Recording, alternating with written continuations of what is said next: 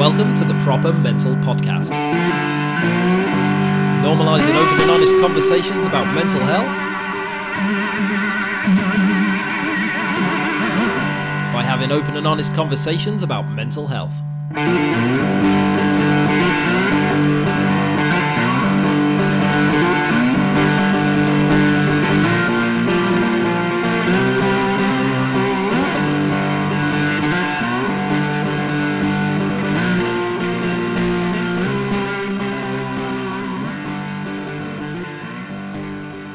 Welcome to episode 121 of the Proper Mental Podcast, and my guest this week is Tatton Spiller, who is an author and a speaker and the founder of Simple Politics, which is, well, you probably already know about Simple Politics because it's massive, but if you don't, it's an online platform that aims to explain politics in a way that everyone can understand. And Tatton has been interested in understanding politics from a young age, and he found that campaigning used to be a useful outlet for the anger that he felt as a young man who was living with undiagnosed mental health conditions. He's also been a teacher, a journalist, and worked at the Houses of Parliament. And he started Simple Politics in 2015, after growing increasingly frustrated in the way that politics is explained and delivered by mainstream media. Around about this time, Tatton would also experience a breakdown, and he would eventually be diagnosed with BPD and bipolar disorder.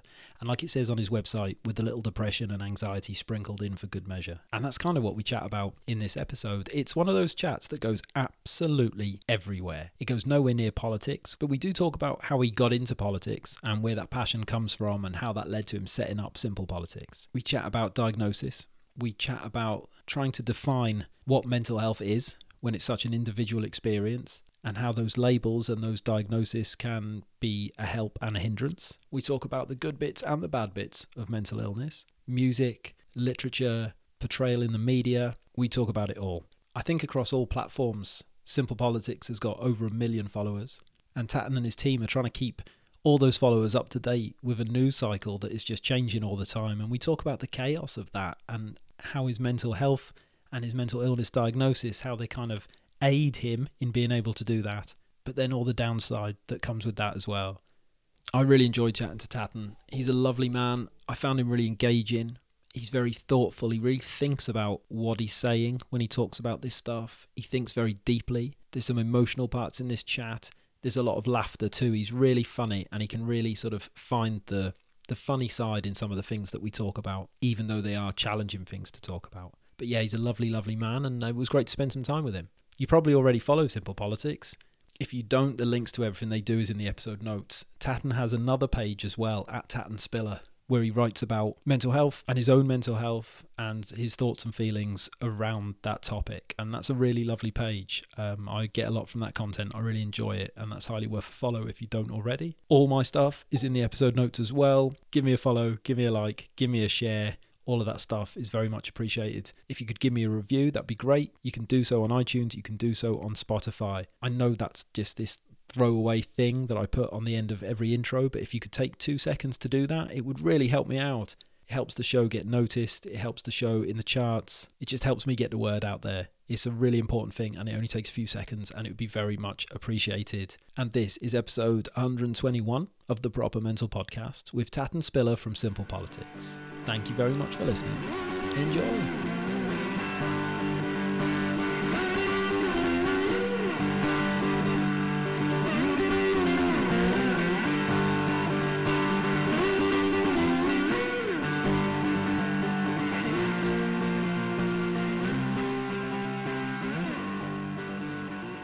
So here we are with another episode of the Proper Mental Podcast, and my guest this week is Tatton Spiller. How are you, mate?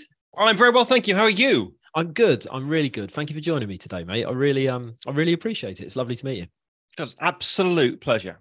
Oh, super. Super. We're when we're putting this together, we're kind of both navigating slightly different half terms. But how's your week been, mate?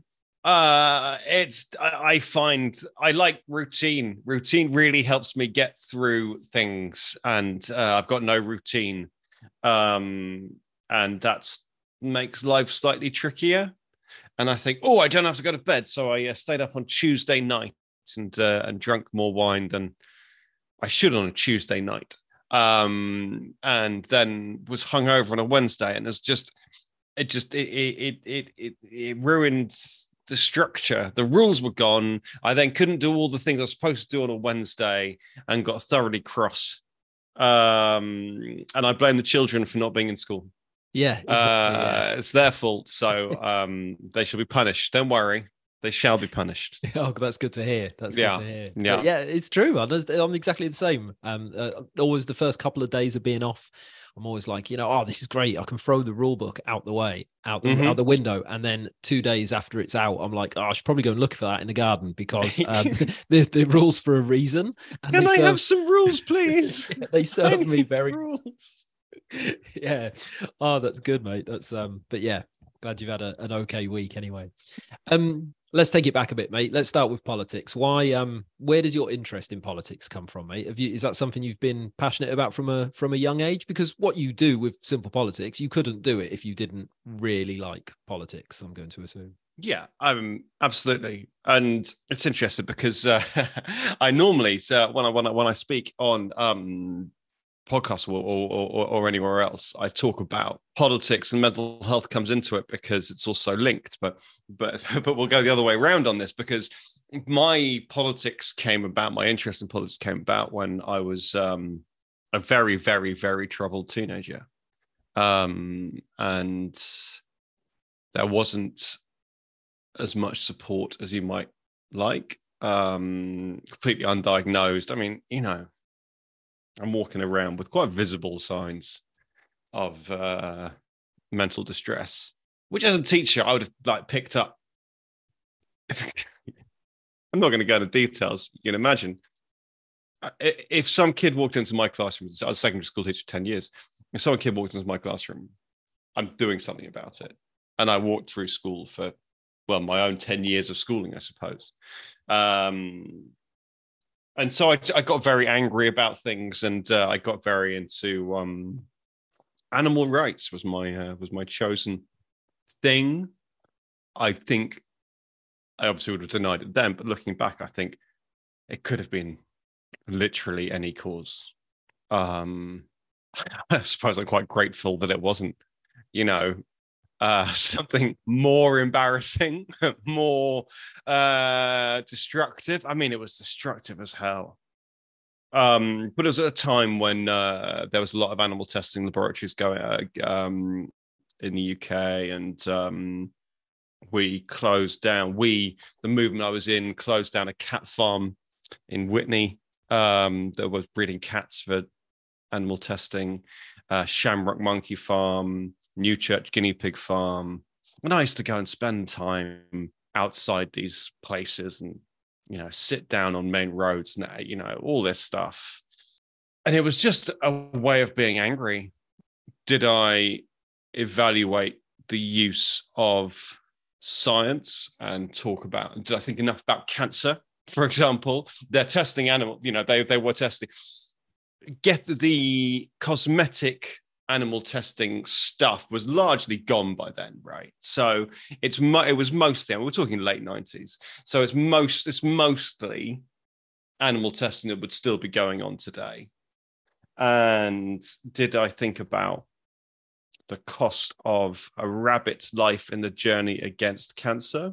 No, because it was an angry, deliberate gesture. It was an angry, fuck off. Can I swear? I'm going to swear. Course, yeah. Fuck off. You can't kill animals just because we're human. Just because we're human doesn't make us more valuable than them. This isn't okay. And it was this beautifully black and white issue.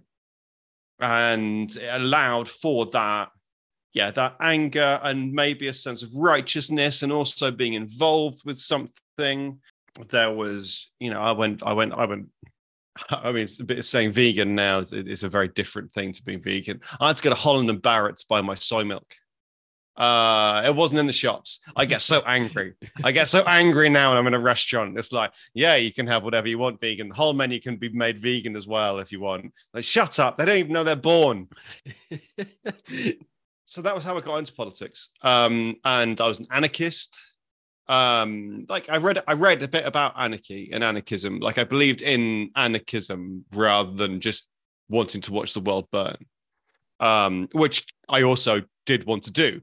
But that idea that it's the rules that are creating the dissatisfaction in our lives, the conflict we have as a result of rules, and we need to get rid of them, and then we can live happier, was really compelling. I mean, I'm not an anarchist anymore. I don't believe that's true necessarily, but that's how I got into politics as a teenager, through protest, through anger, through my all completely through my mental health.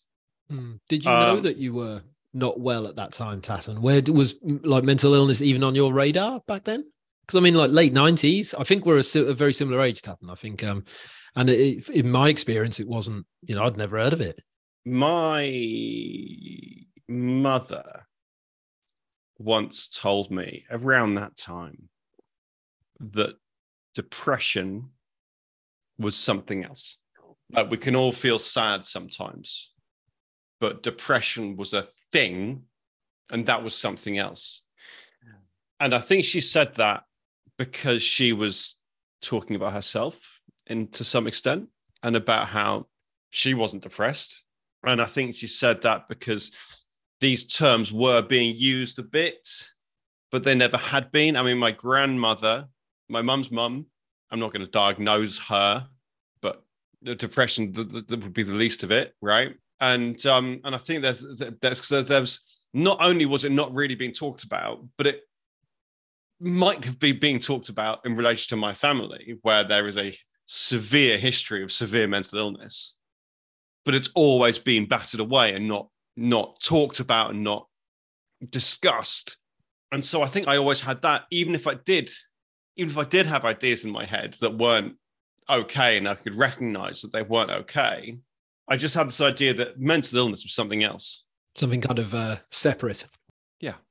Something separate. So something, I mean, you're angry, you're sad, you're confused, you're whatever else it is over time. And it's really hard to benchmark, isn't it? What's normal? I hate that word. What's normal level of sad? If someone tells you how sad are you from 1 to 10, what's a benchmark of a 5? Right? Yeah. How do we even begin to? How do we? I mean, is my sad more than your sad? What? I don't know. No, it's true, isn't it? It's all relative to the person who's experiencing it, so it doesn't really make a difference. Yeah. I mean, I went to the first time I went to. We jumped forward many decades now, but the first time I went to a secondary services facility here in Kent to be assessed as to whether I was serious or not. Right. The guy said, no, oh no. We spoke for about 5 minutes, and he said, I'm really sorry, mate. We don't. We only deal with people with serious mental illness here. So you need to go back to your GP. So, wow. Mm-hmm. Wow. Okay. Yeah. How serious does it? What would you like me to do? Yeah. Yeah. Maybe I should have told you about some of the things that I have done.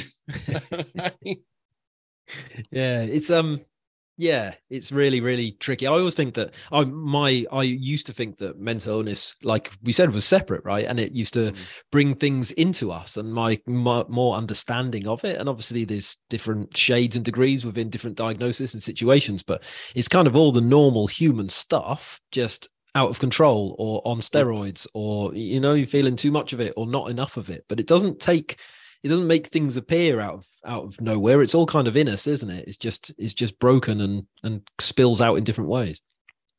Yeah, I think that maybe there's an element of control somewhere, but I don't know. Like, I understand now that my emotions, I do not respond to things in an emotionally rational way.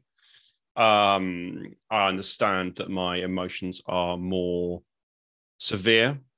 I understand that, I'm bipolar, so there's a cyclical element to it.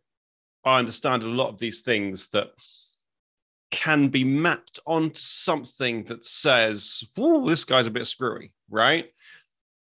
In the 90s, I had no concept of that. And when you're a teenager anyway, everyone's got, I mean, again, the word issues is so rubbish, but in the 90s and in the noughties, and still now to a certain extent, mental illness on screen as seen in the world around you is portrayed by Arkham Asylum from Batman, right? Yeah. Yeah. If you're getting medical help for mental illness, then people think, well, I mean, certainly then people think about straitjackets and padded cells. Dude, that's not.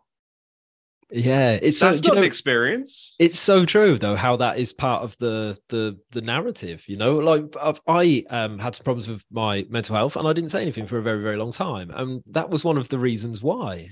People say to me, "Why didn't you say anything?" It's because I didn't want to get like taken away and locked up. Yeah. You know, my frame of reference was One Flew Over the Cuckoo's Nest. That's kind of what I just thought happened, and like now I can see that that's ridiculous, but it was so part of just like the culture. It's the first thing that comes to mind is a film from the 70s. It's yeah. I mean, I remember they were talking about electric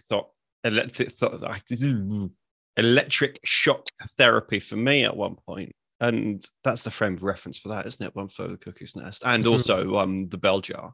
I remember you've read the Bell Jar. No, I know of it, of course, but I've not read just it. Read it. Just like we should finish this recording some other time because you should stop now and just read that book. Sylvia Plath's The Bell Jar is one of the greatest books of all time. And it was one of the times it resonated so hard when I read it. And it was one of the first times that I began to think, oh, maybe things are more serious here. Maybe this isn't just because you've got a couple of things going on, because sometimes she describes things. I reread it recently, and I was reading sections out to my partner. She's like, this, and she's like, you could have written this. Wow. I mean, obviously, I couldn't, because Sylvia Plath's like one of the greatest writers of the last 100 years, and I'm not. But these were words written in the 60s, maybe even the 50s, and they just lift off the page. And yeah, it's hard. It's a hard read, but it's beautiful and it's wonderful. And it just gets into how difficult it is, I think. And that's what's really hard that's why the media struggles with it, because it all happens inside. Yeah. And the technology of the book is the best way to get inside someone's head. TV, unless you do some awful voiceover, like, can't explore what's going on in someone's head properly.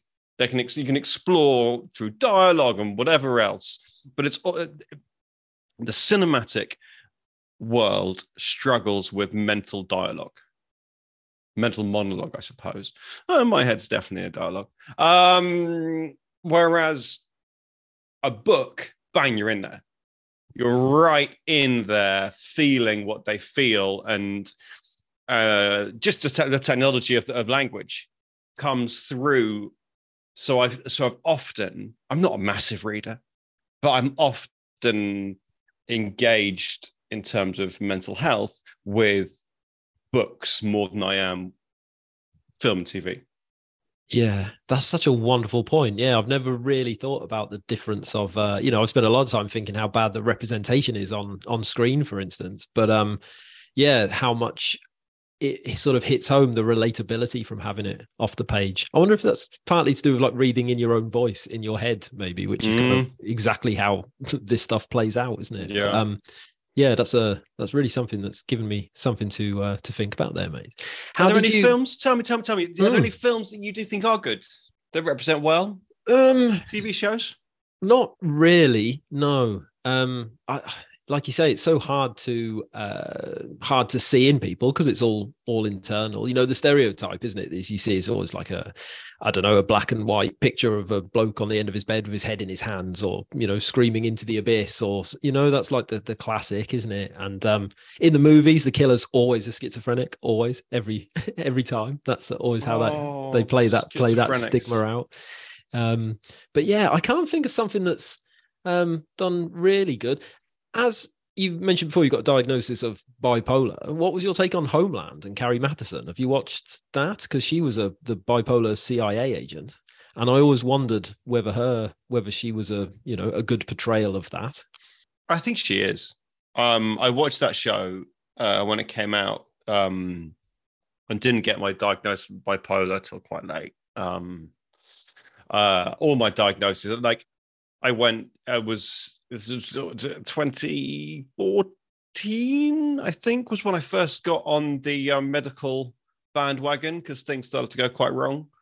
And I mean, I spent a lot of my 20s self-diagnosing, self-medicating with non-prescription drugs, and then you know, I had kids and things, and things changed, and I fell apart a little bit, and so I started going down the more medical route. And yeah, 2014 was when I started the journey, and I got diagnosed with depression, and then borderline personality disorder, and then bipolar, like rolling through the years. So I didn't have a diagnosis of bipolar when I saw Homeland, but things about that show did resonate with me. Bipolar characters had always, like, you know, I was talking about Belgium a moment ago, but characters, sometimes you do see a character in fiction that resonates, and that can be for all kinds of different reasons. But yeah, I think it did. I thought the soundtrack to that show was so good. That kind of jazz, this kind of chaotic jazz thing going on. And the thing about Carrie Matheson is it's her bipolar that makes her great. Yeah. She sees stuff. Her diagnoses, or the strange way that her head is put together, makes her better than other people. Yeah. And that's something I struggle with, which is understanding that the best parts of me are also down to what would be prescribed medically as my disorder. It's an entirely negative term, but it's also the best of me. Yeah. And I think that's really interesting about her. I think that show went through too many series. I think it actually got better again towards the end. And when you're exploring for storylines and reaching a little bit, and you've got a character that's mental, it's quite easy to exploit that a little bit. So there were some things I didn't like about it. But generally, I could feel her lows, and I got her mania. Yeah. And that was, well, it made me cry. It resonated enough to make me cry. But then, you know, I'll cry when I spill a pea. I was going to go to spilling peas. Is that something I spill peas? Yeah. Crying over spilled peas. We're doing that now. Yeah, it's really interesting that you mentioned that, you know, the best bits of you are, you know, somehow attached to the illness, and like I really get that, and I often wonder, you know, about myself and people. One thing I like to ask when I speak to creative people, you know, people who write, people who make music, people or whatever, it's like, you know, does that creativity, being able to go to that place and access those feelings to create, does that make you more susceptible to feeling them? You know, I sometimes think, well, a lot of the things that I do, I think I could only do because I get poorly. Like I don't, you know, it's a bit of a chicken and the egg scenario. I'm not quite sure which kick-started the other, or if anything did at all. But there is you know, yeah, there's definitely something. Sometimes I'm not sure if I'd change it. That's the question, isn't it? Would you change it? Would you change it? I mean, I'm thinking you'd have to. I'm not going to ask you to answer it. No, I think the pain my head causes the people who love me means that I'd have to change it, even if I think that maybe they wouldn't love me as much in the first place, because I wouldn't be who I am. If I could take the pain away from them, I'd have to do whatever I can. I'd have to do whatever I can to take that pain away from other people. That was quite serious, isn't it? I know, yeah. We got there quick. Got there quick, mate. Yeah, but how as when you were diagnosed with a few different things, Tatton, did that work for you? I mean, obviously, it sounds like you tried a few labels on. Were you quite aware that when you got a label of depression, for instance, that wasn't quite enough? Different people respond differently to diagnosis. I've spoke to people who it changed everything for them and helped them to understand, and I've spoken to people who chose not to have one because they didn't want one and they're better off without. How did it work for you trying a few on for size before you got settled in with where you are now? It's hard. As soon as you enter the medical arena, they kind of draw you in. For a long time, for years and years, I was in and around GP, secondary services, psychology, blah, blah, blah, blah, blah, blah. And for a long time, people were saying to me, right, so Tan, you are bipolar. I'm not in a position to give you a diagnosis. But when you are given that, then you can have this magic drug, lithium. You can have this magic drug, and then you can start to get better. And then I went through a round of things and got diagnosed with EUPD or BPD or whatever. And it was heartbreaking because it wasn't what everyone had been telling me I had. And I can't have this drug because I haven't got this box and this box and this box. So it's kind of, you're in this tone, you're in this spiral towards this thing. And I mean, yeah, BPD works. Like I remember reading I'd never heard of it when I was first diagnosed with it, and I was reading this leaflet on the train home because I went private in the end to get the diagnosis. Got up to London. The idea you can walk into this surgery, having paid a few quid, and you walk into this what looks like someone's smart office where someone sits down and listens to you talk for 20 minutes and goes, this is what you are. This is who you are. What? Chris. Anyway, we did all that. And this guy was like, yeah, no, you've got borderline personality disorder. So I'm sat on a commuter train home from London because of the timing of the whole thing. And I'm kind of squeezed into the window reading a leaflet from Mind. What a great charity Mind are. About it. I'm like, oh yeah, no, that's me. Oh yeah, no, that's me. Oh yeah, no, that's me. Oh yeah, no, that's me. Oh, lots of people with BPD die by suicide. Lots of people. It's like, oh, well, this is shit. This isn't, I mean, it was a very bleak leaflet and it was written beautifully. But the reality is that there's a few things that they just, because you can't diagnose someone in that structure, and because mental health doesn't fit into boxes, because your mental health shit is different to my mental health shit is different to literally everybody else's, because we are people and our heads are different, and it's not cancer, and it's not clearly cancer. You go, oh yeah, no, you got cancer of the thyroid. All right, there you go. It's shit, but we know exactly what it is. Or sometimes they'll go, oh, we don't know what it is. And then it'll turn out to be lupus. In house, it's always lupus if they don't know what it is. But mental health, it doesn't work like that. And BPD is a big bin that they put people in who they go, well, I don't know. I mean, there's clearly something going wrong here, but I don't know what it is. So they put it in the big BPD bin. And turns out that lots of people who they don't know how to diagnose or what to say about, turns out lots of people in that bin do go on to die from it. And that's quite scary when you've just been put in that bin. So yeah, and I was told I'd gone up to London so I could get this bipolar diagnosis, so I could get on lithium, so I could start to work towards things. And I felt like I failed that test. I felt like I've been told by that secondary services person I wasn't seriously ill enough. Again, I'm a total mess on the train. Poor commuters trying to get home. That's middle-aged man sobbing in the corner. What a prick.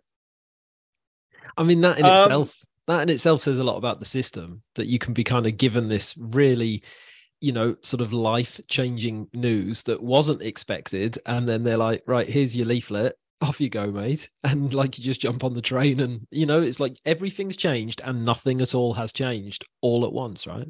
Yeah, I mean, is it news? Yeah, I suppose so. Yeah, I mean, but this is the thing about this is the NHS system's so broken. It would have taken me such a long time to get anything. And in fact, it was August, and everyone was on holiday. Like I couldn't find. I went to London because literally every private person in Kent was on holiday in August. So I couldn't even go. Just it's not a great time. It's not a great time to be mental, I'm afraid. So could you come back in I don't know, March? We're all in March. Who's in March? Yeah, everyone's in March. Come back then, we'll sort you right out.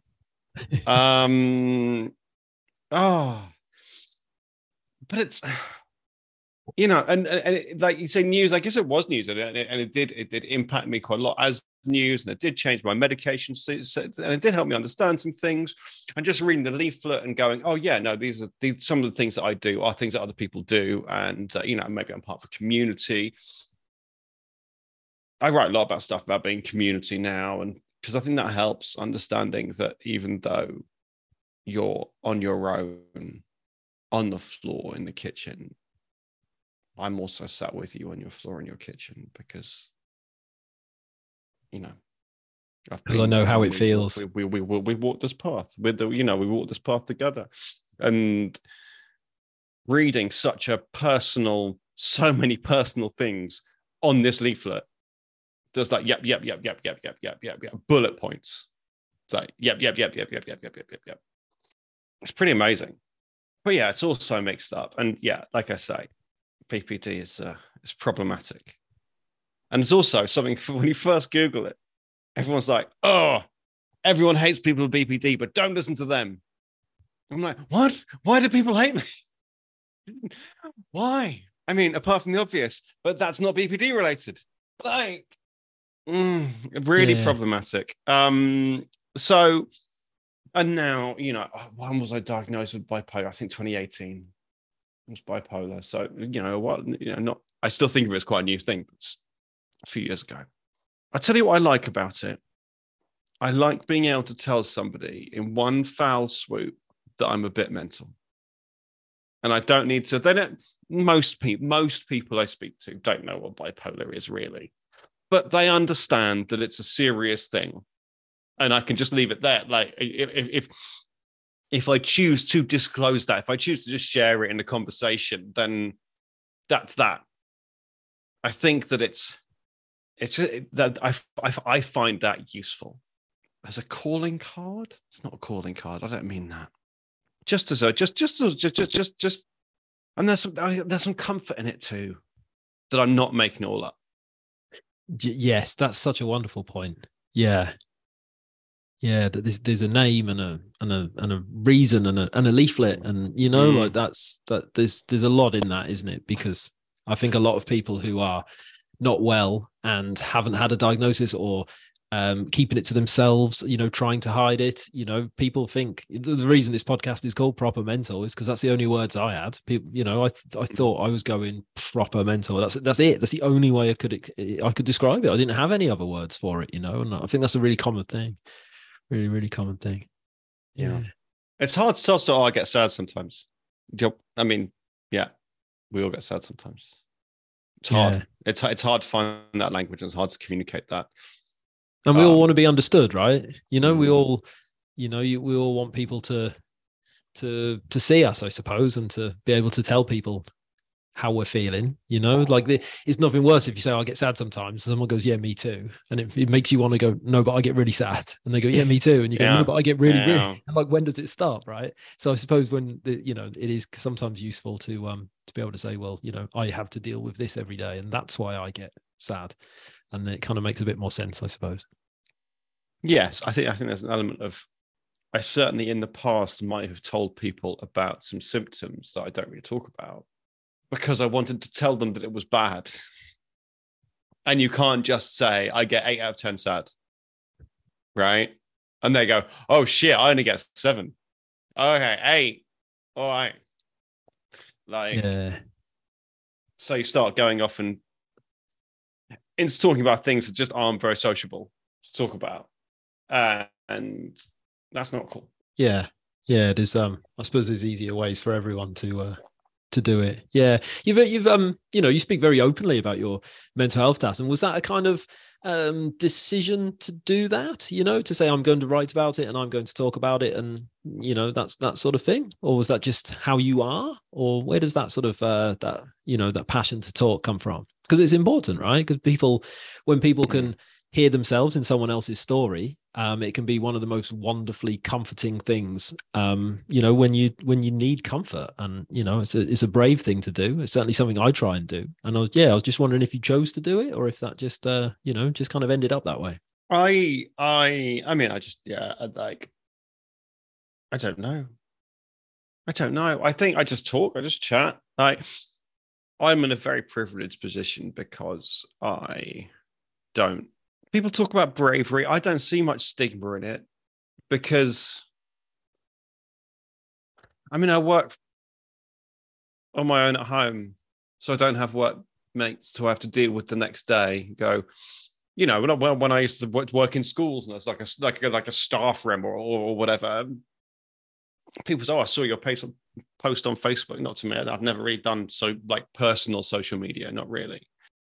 And people talk about that, and I think that if I shared, I mean, on my personal social media, I share quite a lot. Then having to go to work like on Monday morning or whatever, and then be like, "Oh, you were a bit low on Tuesday. Shut up, go away." There would be one intention, but it'd just be, Whereas it's all largely consequence free for me. And maybe I'm just thinking aloud now, but maybe I've got this window because my children are getting older and older and older, and they will in not too long be on social. And I would have to think about, I don't mind them looking back historically, maybe at what I've written, but if they were on Instagram reading my posts now, I would have to think a bit differently. Maybe I would. I think I would. I would have to think a bit differently. Whereas I don't have work colleagues. I mean, I do. I've got the wonderful, wonderful Charlotte and Diane who I chat to on Slack, and that, but it's all very. They live all over the country, and so that's all very. It's quite distanced, and they're lovely and supportive. But I don't. I'm not in any position. I don't have a boss who can be like, "Oh, I don't know if I trust you to work today." It's like, well, I don't trust me to work today either, but let's go anyway. I'm in a very fortunate position where I can write largely consequence free. I don't think I'm going to go to a job interview anytime soon because I would just want to do SP and my own writing. And I don't think that if I would be going for a job interview at a place that would say, "Oh, well, it turns out that you wrote in 2023 that you were a bit sad. I don't think you'd be suitable for work here." Like, that's not. There are jobs that right now, if they saw what I write, would think about not employing me because of what I've written. And that's the reality of it. Because people are dicks. And because I'm not very reliable. I wish I was totally reliable. I mean, I was talking about how wonderful my team are. They're totally used to me going, "Yeah, not happening." Or worse, it's okay if I say, "Do you know what? I'm feeling really shitty today. Can you guys just cover?" That's. I mean, it's annoying, but it's fine. It's when I start having my ideas that they're like, "Okay, Tatton, so I think maybe we should not do that today. Let's," or they go, "Yeah, okay, we'll do that." And then come back to me a couple of days later, go, "So we've done loads of work on this idea." I'm like, "Oh yeah, it's a bad idea. I'm not doing it anymore." God, I've got no idea what question we're answering. I don't know why I write. I just talk. I just want to talk to people and be open and be honest because that's what I've got. And SP is about being open and honest and encouraging people to be open and honest about politics and to be able to understand and do that kind of thing. And I think that I've always written a bit about my mental health on Simple Politics. And then I was going through a real hole a year ago, and I wanted to write more about my mental health, and there isn't space on SP for that. Every now and again, I mean, every couple of months I can write something, but I can't take it over as being, my mental health page. So I started writing my own thing, and I just enjoy it. And it's nice for me to be able to sit and think. Sometimes I think, oh, this is an interesting feeling. I wonder how I could describe it. And I'll try and write a post about it. And sometimes I'll write a post and post it. And sometimes I write a post and won't post it. And sometimes I'll start off by writing a post and then delete it and write something else. And like, it's just totally free. And I can write what I want. And people, I've got the most wonderful community on my personal. I mean, the SP community is great. I'm so lucky. Like, the internet's famously horrid, but my experience of the internet is so positive. I love Instagram. I love the people on Instagram. SP has got a wonderful, wonderful, wonderful community. And my Instagram page community it's just supportive and kind and caring of each other. And if someone wants to say something, like people will talk to them and surround them. And I know that people start messaging away from the page, where, away from, like, people have made, because it's a community, because people are coming together to talk about mental health. And there's a lot of platitude mental health bullshit. And there's no point in me writing about rainbows and unicorns, because people, I mean, sure, like, things will get better. We've got to get through this day by day, all this stuff. Like, of course we do. But SP speaks about politics like nobody else does. And I like the idea that I talk about mental health like nobody else does. That makes a lot of sense to me, And just as, there needed to be something like that in the political space, then there also needs to be things like that in the mental health spaces as well, to clear up maybe some of those platitudes or the I feel a lot of the stuff in a mental health space, it's kind of it's not necessarily aimed at, we're all talking to each other sometimes, and I think for stigma busting, it needs to kind of get out the bubble a little bit. I don't need to talk to you about that, and you don't need to talk to me about that, but we could probably both talk to a couple of other people who are really, affected by it or creating it, or it's a strange little thing. But I love the idea of the kind communities that build, that you were just talking about, because that's a very important thing. And it's something that I related to a lot when you were saying it. I mean, you've got this podcast. I'm sure the listeners and the people. I mean, it's a privilege to be with you all today. So thank you. Oh, mate. Well, yeah. Thanks for joining us. Yeah, definitely. How do you And I bet you get asked this a lot, Tatton, but I'm going to ask it anyway. How do you jug it all with the nature of what SP does and how it works? I'm guessing that your notifications are pretty much on round the clock. The political landscape can change at any time, and you guys are there for it, right? How do you juggle? How do you juggle, your mental health and your life, and being, ready to keep your finger on the pulse, for want of a less wanky way of saying it? Really, really, really badly. I mean, it's a shit show. I mean, like, yeah, I have no juggle or balance in my life. I mean, sometimes I've managed to. I used to have like a smart watch that would vibrate every time BBC News or Sky News pushed a notification. My watch would go off. Whatever I was doing at the time, and I'd be like, "Oh, look! Oh no, it's just S Club 7 have reunited." Or, maybe not. Maybe it's something big. You'd have to. My mental health's a lot better for getting rid of the smartwatch. I've got a really nice face watch now, and I think it looks really cool. So that's better. At the very beginning of this conversation, we were talking about how the best things are the worst things. It's not a coincidence that I am in a 24-hour full information all the time on environment, because that's what I need. I need everything to be happening all the time. And then it becomes a stick for me to beat myself with when I'm not alive and alert 24 hours a day. Oh, I missed this. Oh, this happened in America at 4 a.m, but I haven't posted about it. Like, it's constant, but that's my mental, I suppose. That's what I need. I need constant distraction, constant thought, constant newness, constant things to connect, a constant ongoing world.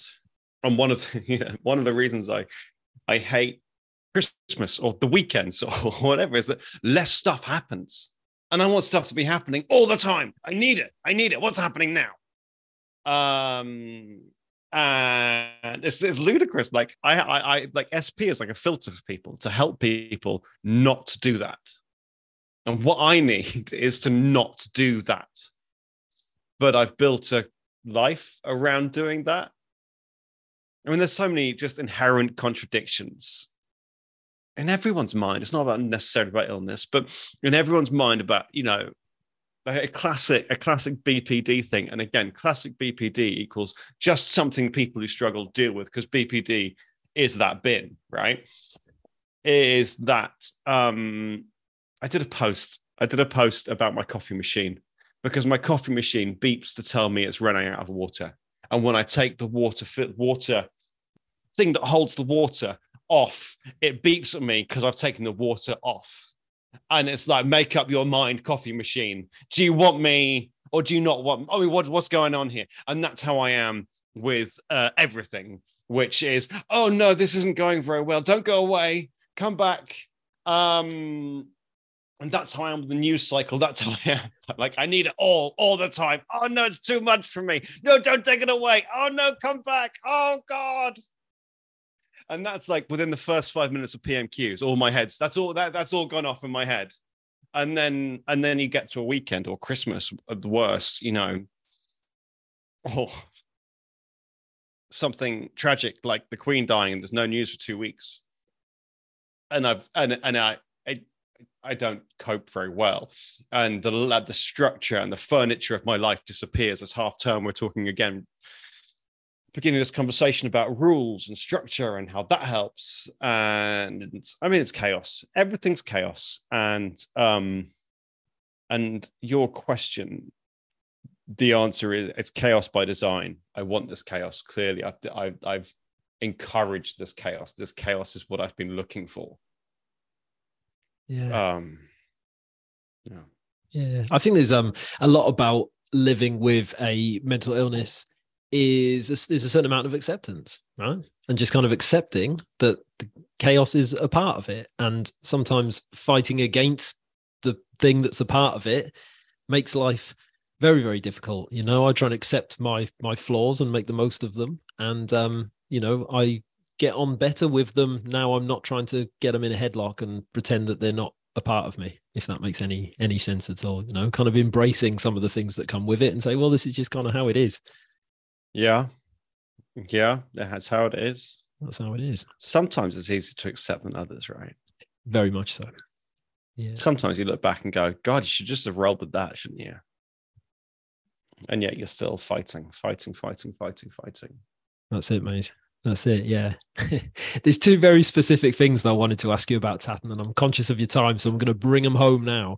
But the first one, something you write about a lot, is music. And I was wondering about the role that music plays in your life. Is that important to you, mate? Oh, I mean, music's everything. Again, at the beginning of this, we're talking about how I got into politics and it was animal rights, but it was an anarchy. But that was all came along with punk and hardcore music. In London in the late 90s was everything. It was a really exciting time. It was a really exciting place. And there was a sense of belonging and community that I never found at school or at home. It was a place where I could go and I could put on a show and be part of the thing and just be accepted for where I was. And there was a lot of kind of anger there. And I certainly learned to relate my emotions with music and to see there were people on my journey, on my path, because of the words they wrote and the way they shared those words and the way you can express with a microphone or a guitar or a keyboard or whatever it might be.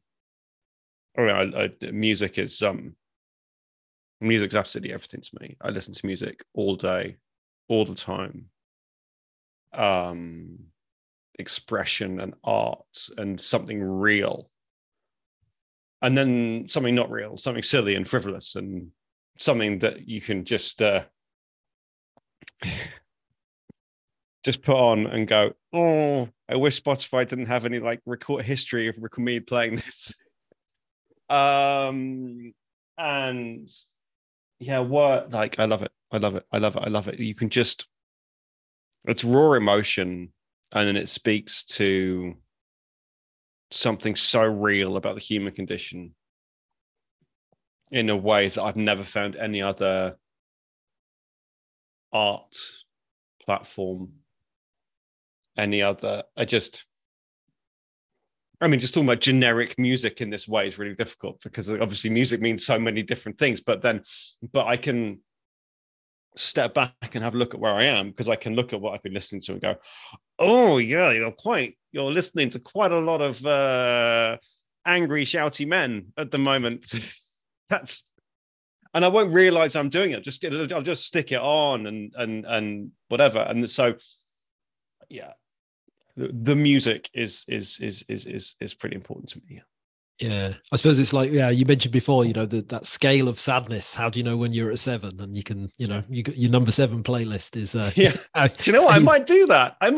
That'd be a fun thing to do, to drop in a 1 to 10 playlist. Yeah, of different, you can have one for sad, one for the chaos as well, yeah, but that's the thing, because it's not a 2-dimensional graph, is it? Like, that's it. Yeah, you've got all the chaos and that's a project. Yeah. You know what? You could probably find all of that in one System of a Down song, or like one of those bands that just bounce around different 10 songs in one of different paces. You could probably, Chop Suey probably ticks all those boxes. The other thing, I digress. The other thing I wanted to ask about you, mate, is can we chat a little bit about stem cells? Because that is the most wonderful story I read about you this week. The only story you read about me this week. Just this week, yeah. But yeah, chat about, when did you donate the stem cells? First of all, when did in fact, I'll let you tell the story, actually, because people listening are probably thinking, what the fuck's he on about with these stem cells? But yeah. Well, it's a really odd story, this. I used to give blood. My mum used to give blood. My mum used to give blood all the time. I used to go with her and sit and wait in line. And then when I was old enough, I started giving blood, and then I gave blood quite a bit. And they were like, do you want to join the bone marrow registry, as it was then? And I was like, what's that? So, well, we're going to take a tiny bit more blood in this time, and we'll get your details off that, and you'll go on the register. And then if someone's like dying, then, and you're a match, we'll give you a call, and we'll take some bone marrow, which is what it was at that point in the early noughties. And I was like, okay, cool, done. And then forgot about it. And then 15 years later, maybe, I got a phone call saying, you're a match. Someone is dying and needs, they phoned like the 3 closest matches, right? And then you had to do another blood test, and then they found who was the best match out of those 3 closest matches, right? And I was the best of those 3. And they were like, so do you want to do it then? I'm like, well, obviously, how can I say? You can't at that point turn around and go, well, no, it might hurt a bit. What if it hurts? So it's just a sliding thing. It reads like a great story, and Deb's is so wonderful. I was like, oh, you did a good. Well, no, I just said yes to a question when I was giving blood in 2001. Right. And then get a phone call like, do you want to do this? Like, yeah, of course I'll do this. And then it was a couple of injections. And then, because it was, by this stage, it's 10 years ago now, but it's moved to stem cells rather than bone marrow. So stem cells, if someone's got leukemia, which is blood cancer, right? Blood cancer is a really shit kind of cancer, because blood's like everywhere, right? I'm no biologist, but I know that blood is everywhere. So if your blood is cancerous, your whole fucking body is cancerous. And so you need basically fresh bone marrow to create blood that's going to fight this cancer. It's roughly my understanding. And getting bone marrow out of someone is quite difficult, and getting into someone's quite difficult. So now they get stem cells, which are like these ninja blood cells that your body can then turn into good bone marrow somehow, because bodies are amazing, right? And so I had a series of injections over a week to make my body create more stem cells.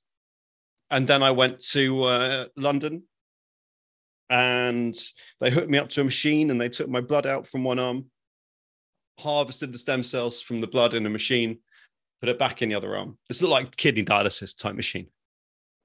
And it was a day, and I was a bit tired. But I got home, trained back down to Kent that evening, and went back to work the next day. And that was my job done. That's all it was. But those stem cells were then taken to Manchester, and the stranger who's called Debs, who I now know, and it's called Debs, she was very ill. She was really very ill. She received those stem cells, and she got better. And it was 10 years ago in October, and we met up for the first time, and I took them out for supper. And she's well. Do you know what? Like, she's not just a bit poorly, but getting on with it. Medically, she's doing way better than I am. She's had 10 Christmases and 10 birthdays, and her children, and she's working, and she is thriving. I say she's had 10 Christmases, like she's not going to have another, but she's just healthy and well and full of life, and she's funny, and she's amazing to be around. She's a wonderful, wonderful person. And it's a really odd thing, this, because yes, I have saved her life. But that sounds way heroic. But actually, 2001, giving blood. Do you want to do this thing? And you're an arsehole if you say no, right? I've got to be, of course, just put me on the register, fine. And then 15 years later, do you want to do this? And you're an arsehole if you say no. Right? So that there's no me standing up saying, I'm doing this, here we go, I'm the savior. You just fall into it, and you do something tiny. And that small thing then goes on to do something absolutely amazing. Absolutely amazing. But then you look back, and it's easy to credit me with more, because it feels like I was more. It was just, I just went down the not being an arsehole route a couple of times, right? That's all that happened. And now we've got the wonderful, wonderful, wonderful, wonderful Debs. And please, if you're listening to this and you can join the bone marrow registry, please do. There's lots of different ways to do it from people of different ages. Young men are missing. So this story was in the Daily Mail the other day in the health section. And the reason it was is because they're looking for young men. And I was a young man at that point. I no longer count as a young man, which is very upsetting. But when I did donate, I was a young man. They're looking specifically for young men, but all kinds of other people can get involved. Get on the register. If no one needs your stem cells, they will never call you, right? You're never going to get bothered by it. But if they do need you, then they really fucking need you. So get on the register now, and then you're there if someone needs you. And because you've been active about it, you can take a lot more credit than I ever can, because I just happen to be lying around in the bed when they said, should we take some blood? Yeah, fine. Just join. Just do it. Yeah, it's a lovely thing, man. It's a lovely story, you know. And those sorts of just really nice, lovely stories seem to be getting rarer and rarer these days. So, it was really, really lovely to hear it from you. Mate, we've just about done an hour. That was a real pleasure to chat to you today, mate. I've enjoyed it immensely, and thank you so much for your time. Oh, well, thank you very much for having me on. It's been, I can't remember anything I've said. So I hope that some of it is useful and makes the edit. This might be the shortest ever episode of your podcast. The cutting floor will be knee deep in my nonsense. Just you saying, don't be an asshole, and that's it. That's the headline. Yeah. Just listen to yourself, mate. Shut up. Oh, mate, not at all. It's been a real pleasure, and I think a lot of people are going to feel very. They're going to relate to a lot of the things that you said and that we talked about, and I think a lot of people are going to take some comfort from that, and that's exactly why I do this show. So, yeah, it's a real pleasure. Wicked. Well, thank you very much for having me. Oh, mate, you're a legend. Thank you, mate.